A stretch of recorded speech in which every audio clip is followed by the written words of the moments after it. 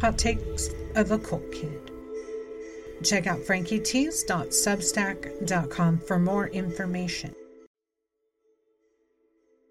Welcome to Hot Takes of a Cult Kid. I'm Frankie Tees.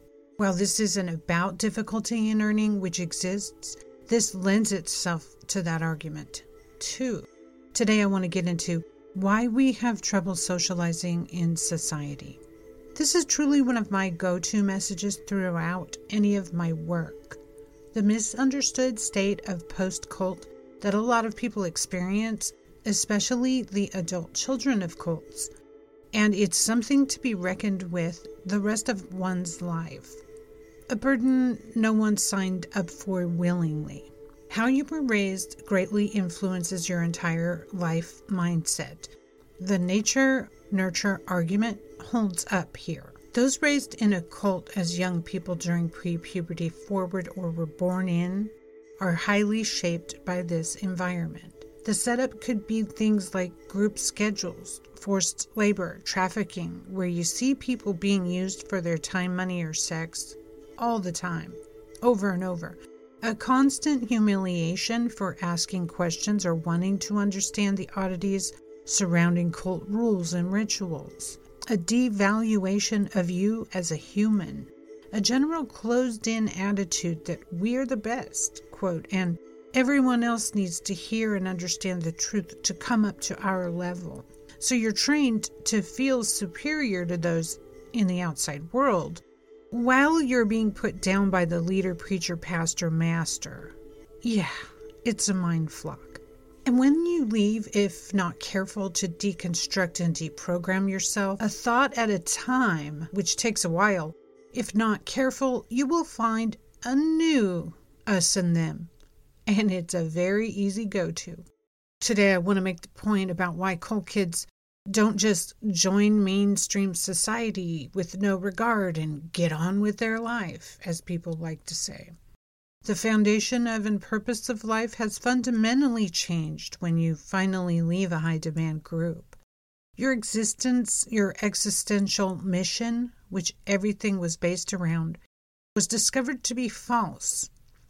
And your world has crumbled. Now you choose what is your meaning in life and what is your new focus. Some never even make it past that step, okay? Some literally cannot adapt past that step and take their lives. And even if the cult kid gets a job, a family, counseling, is making do and fitting in, deeply in their psyche, there is a feeling of not fitting in. I've done it because I thought I fit in most of my life. And then suddenly in my 40s, I had a shock where I realized I didn't. Let's face it, the cult kid had to make so many adjustments to fit into society that they navigated quite far from their own true nature. Whatever's left of that after the cult, that is. The problem with aggressive browbeating or counseling is that it's not organic. Look how long it took a person to doubt the cult in all the stories you've heard. Often people are in 10 years or more before they leave and realize it's a scam of some kind. Now, in my case and in many cases, when leaving, we are asking ourselves to completely start over, to reconstruct everything about what we believe, what makes us motivated, what to do with all this free time we now have after leaving the demands of the group. Because remember, we have zero free time in a cult. That's a shock upon exiting. It's one of many. So I want to paint the picture of what we are having to go against. It's like walking upstream when you leave.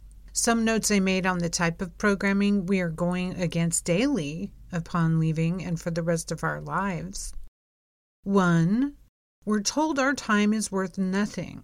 The cult starts devaluing each individual ASAP, because then they can reassign value in any way that serves the leader and group, not the person individually. For the duration spent there, a person is only a part of the group. They must not be self-important. Only recruitment is important, as well as self-development and following the teachings of the leader/group. Submitting to the will of the master is required to be in the group. 2. Cults and high-demand religious groups are not very versed in law and business, not all of them, as cults don't pay taxes and don't answer to local authorities very much. At times, they simply pay them off. But if it's a religious, registered group, church, tax-exempt church, it opens up so much autonomy to the church that local government turns the blind eye. That's the way the United States is, period. Remind yourself, churches don't pay taxes and often, therefore, do not receive the type of assistance a corporation or tax-paying group might have. A cult exploits that independence from the local authorities to the utter maximum. That is what needs to change with the laws. Toxic leaders have zero tolerance for any rule breaking. To enforce it, humiliation and snitching culture takes care of the control system put in place. After years of this type of dictatorship, cult members know nothing else, and adapting out of it can be utterly disconcerting and confusing. As a result, we often choose to work as alone as possible in the world because the trust of leaders cannot even be there. In addition, we have experienced forced confessions.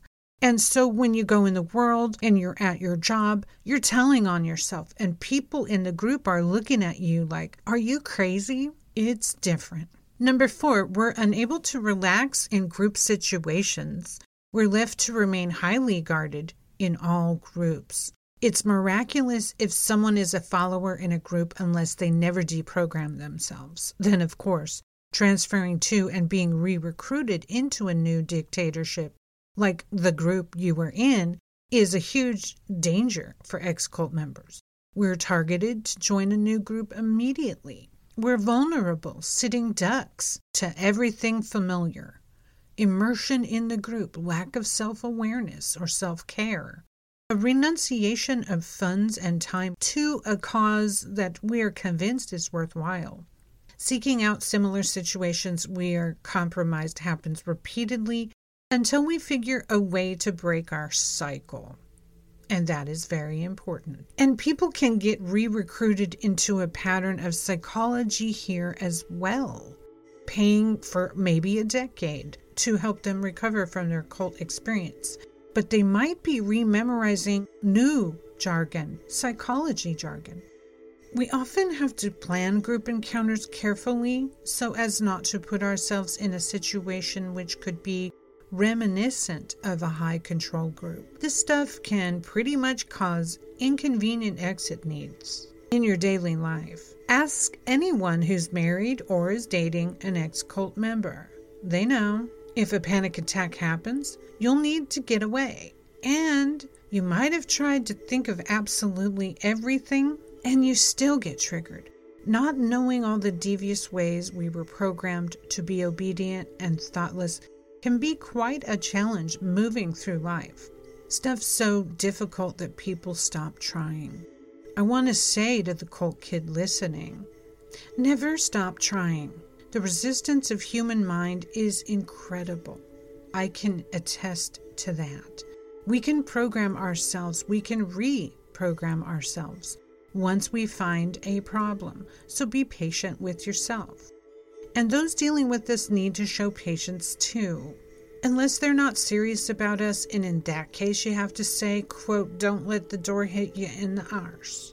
I mean, it's a decisive thing, healing.